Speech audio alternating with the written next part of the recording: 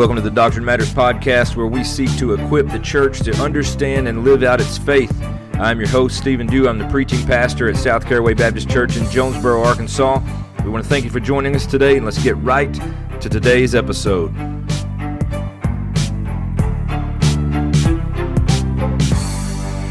Soli Deo Gloria. Well, welcome everybody to the Doctrine Matters podcast, and if you have been with us over the past episode at least, you know that we have started kind of a question and answer type deal where we take some questions that I've personally heard and then we kind of answer those questions.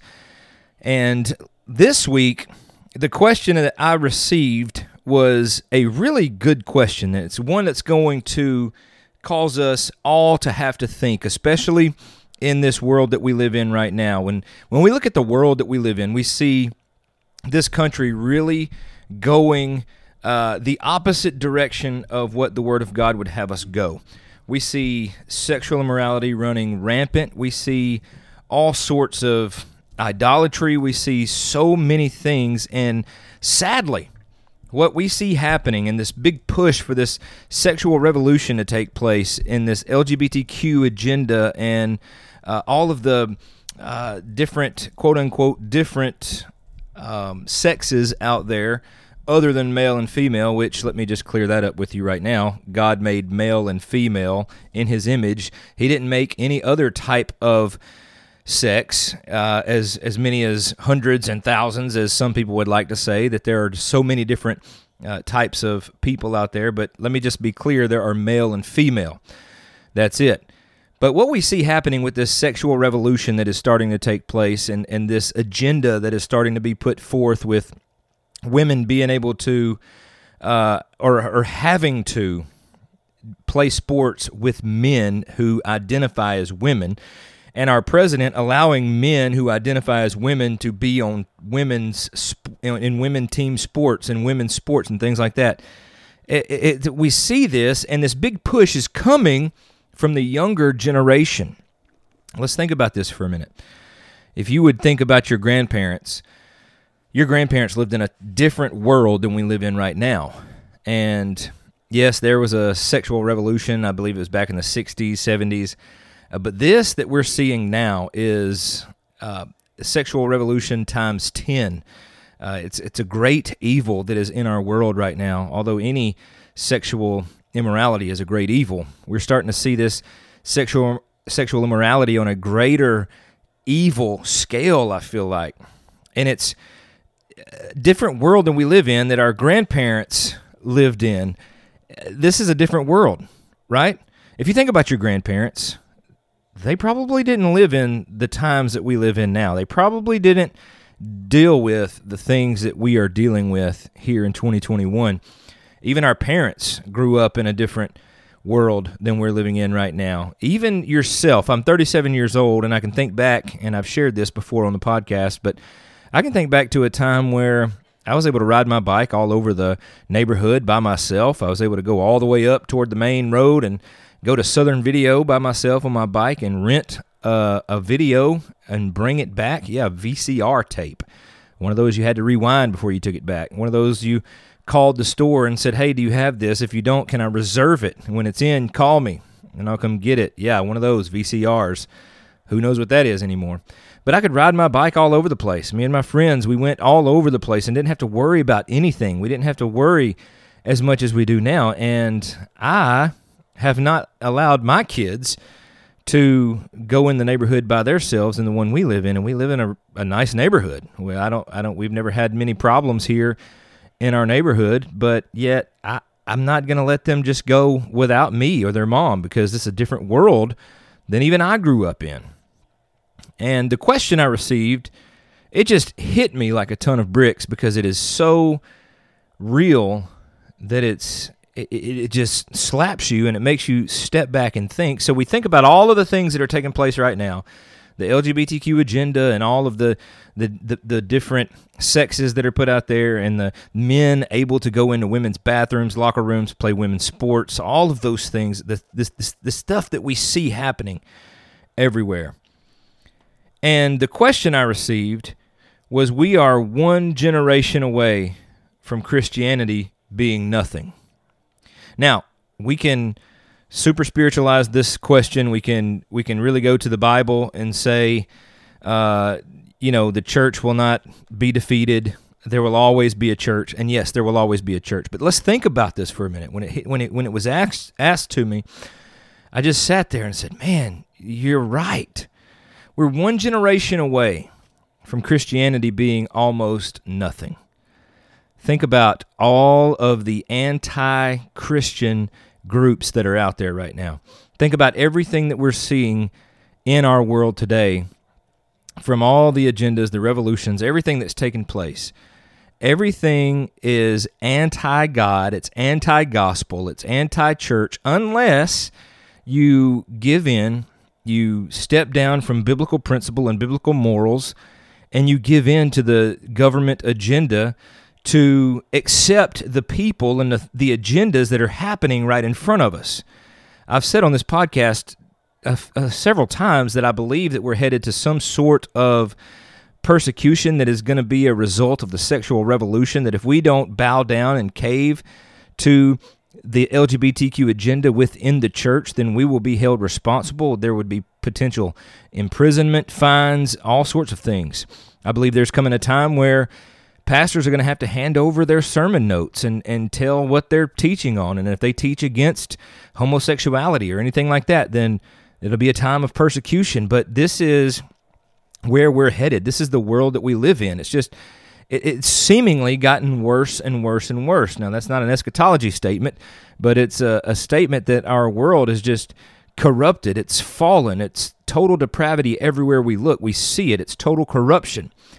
And the corruption seems to be getting greater and greater and greater in nature. And it's just one of those things that I dread to see where our world goes when my kids are my age.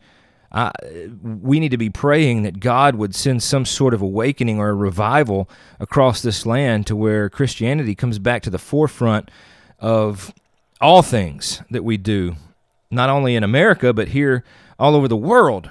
God is sovereign and in control over every nation, every country, every person in this world. He is sovereign over. So we should be praying that God would just sweep this world with a revival, so to speak. And I'm not talking about one you put on the calendar for every summer and fall. I'm talking about one where God, on His timing and in His will change the course of what is happening and what we see here in our world today. But the question, we're just, not really a question, I guess it was more of a statement, but it was followed up with, aren't we? Just one generation away from Christianity being almost nothing, aren't we? And if you think about that, it is a direct result, in my opinion, of fathers not doing what they are called to do in the home, and that is to lead their children. That is to preach the gospel to their wife and to their kids, and to lead their homes in family worship, and to teach them the Word of God, to pour over them the truths of God. And we see a lack of that. We see a lack of fathers stepping up and stepping out to do what they're called to do. We see men in the church that are just kind of going through the motions. They're there because they have to be. They'd rather be duck hunting on a basketball court, on a football field with their kids or somewhere. They'd rather be anywhere but the church, but they come sometimes and they're just not engaged. They're there because they have to be, or maybe their wife drug them there. And then they think that that's going to do for the kids when they shove them off to a youth ministry or to a children's ministry, and that's just going to take care of all the problems, and the youth minister and the pastor are just going to do whatever they're supposed to do and make their lives better. But here's the deal. We are not called to the pastors and the leaders within the church to lead our families. They get them about an hour or two a week. We have them the rest of the time. It is not the pastor's job to pour into your kids, although it is, but it's the father's job to do that in the home. It's the men's job to teach and train young men. It's the women's job to teach and train young women. And for whatever reason, we're seeing a lack of that even within the church. We have programmed our churches to death. We have gotten all sorts of out of whack when it comes to biblical doctrine. That's a bad word in churches today. Theology is a bad word in churches today. All these doctrines that we should be teaching and studying and pouring into the lives of the younger generation, the older generation is too busy fighting about the doctrines of the Scriptures, and they're fighting about other things, or they're just going through the motions and not really caring about the church or the things of God, especially in today's world where everything seems to be going to hell in a handbasket already. It seems like people are just throwing in the towel. But this is a time of great need where we don't need to be throwing in any towels. We should be getting after it. We should be linking arms together. We should be pouring the gospel into our younger generation. We should be teaching them hard truths of the Scriptures. Here's the deal when it comes to the Bible. We've shoved kids off into a youth ministry and a children's ministry and pumped pizza down their throats until they couldn't see straight and let them play games until somebody got hurt, rather than teaching them the true Word of God, the deep doctrines of Scripture, the primary doctrines, the secondary doctrines, the tertiary doctrines. We have removed the Bible and replaced it with pizza when it comes to the younger generation. But Titus, the book of Titus, it tells us, when Paul writes to Titus here, that the older men should teach and train the younger men. And the same for the older women, they should teach and train the younger women. As a matter of fact, let me read this to you. Coming from Titus chapter 2, starting in verse 1, it says, "But as for you, teach what accords with sound doctrine." That doesn't say, shove pizza down everybody's throat just so they'll like you and they'll keep coming back. It says, "But as for you, teach what accords with sound doctrine." Verse 2 says, "Older men are to be sober-minded, dignified, self-controlled, sound in faith, in love, and in steadfastness. Older women likewise are to be reverent in behavior, not slanderers or slaves to much wine.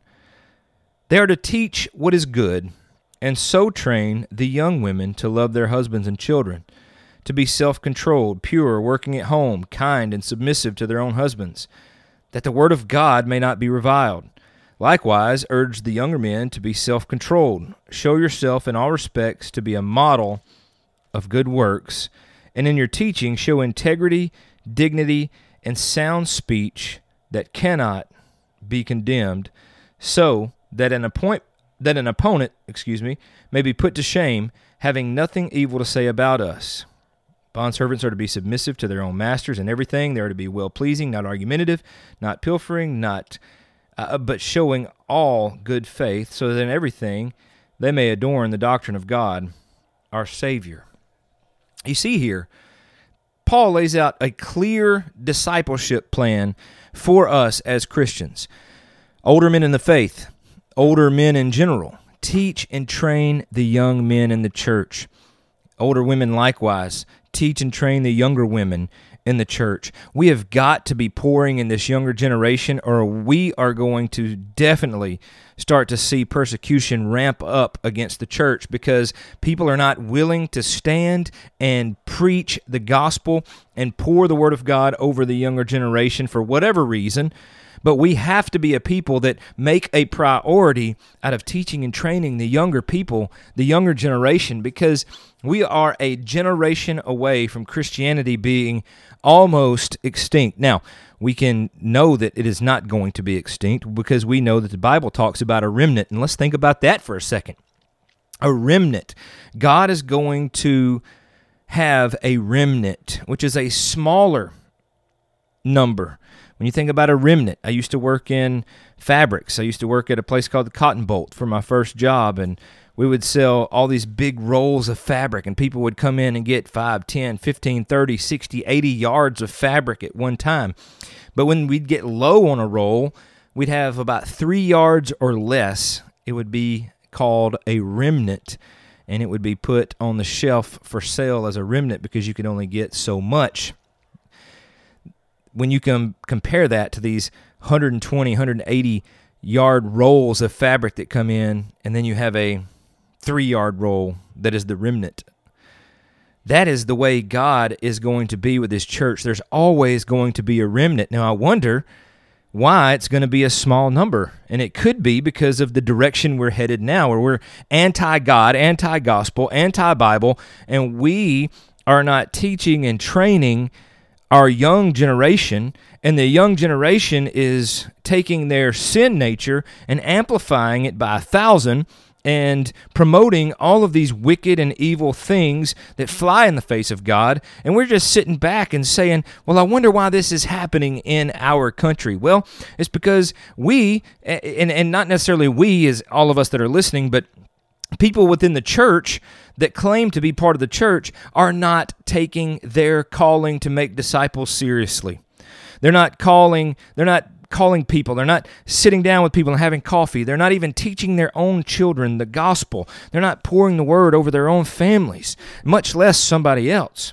So we have to first and foremost realize that we are called as believers to make disciples, which means that we should be going out and preaching the gospel. And from that gospel, if someone is saved, then we begin the discipleship process. Unfortunately, the discipleship process has been neglected for so long, and many churches and people that go out witnessing or evangelizing, someone gets saved, and then that person just becomes a number somewhere in somebody's book, and no true discipleship takes place. And those people will eventually fall through the cracks, and you wonder what happened to them. Well, it's because we're loving the salvation part, but we're missing the discipleship part. So men, I'm urging you, find a younger person, a younger man, a younger boy, and I say younger boy, the younger generation as in even younger than younger, 2 generations down. Those children need the gospel. I praise God that we have a great group of teachers in our church that are teaching our young children the true word of God. We're not concerned about playing games. We're not concerned about having fun. We're concerned about them learning the Bible at an early age so that they can take these truths of Scripture with them into young adulthood and eventually adulthood. So we make the Bible a priority at our church from the young kids all the way up to the adults. And we have classes that go deeper into the Scriptures for our adults and kids on Wednesday nights where they're learning deep truth. But we have to be willing and ready to disciple the people that we are around on a daily basis. And yes, Titus, we see it right there in chapter 2. Paul lays out a beautiful plan. Older men teach and train the younger men. Again, older women teach and train the younger women, because the next generation needs to hear the gospel. We need to get it out now more than ever.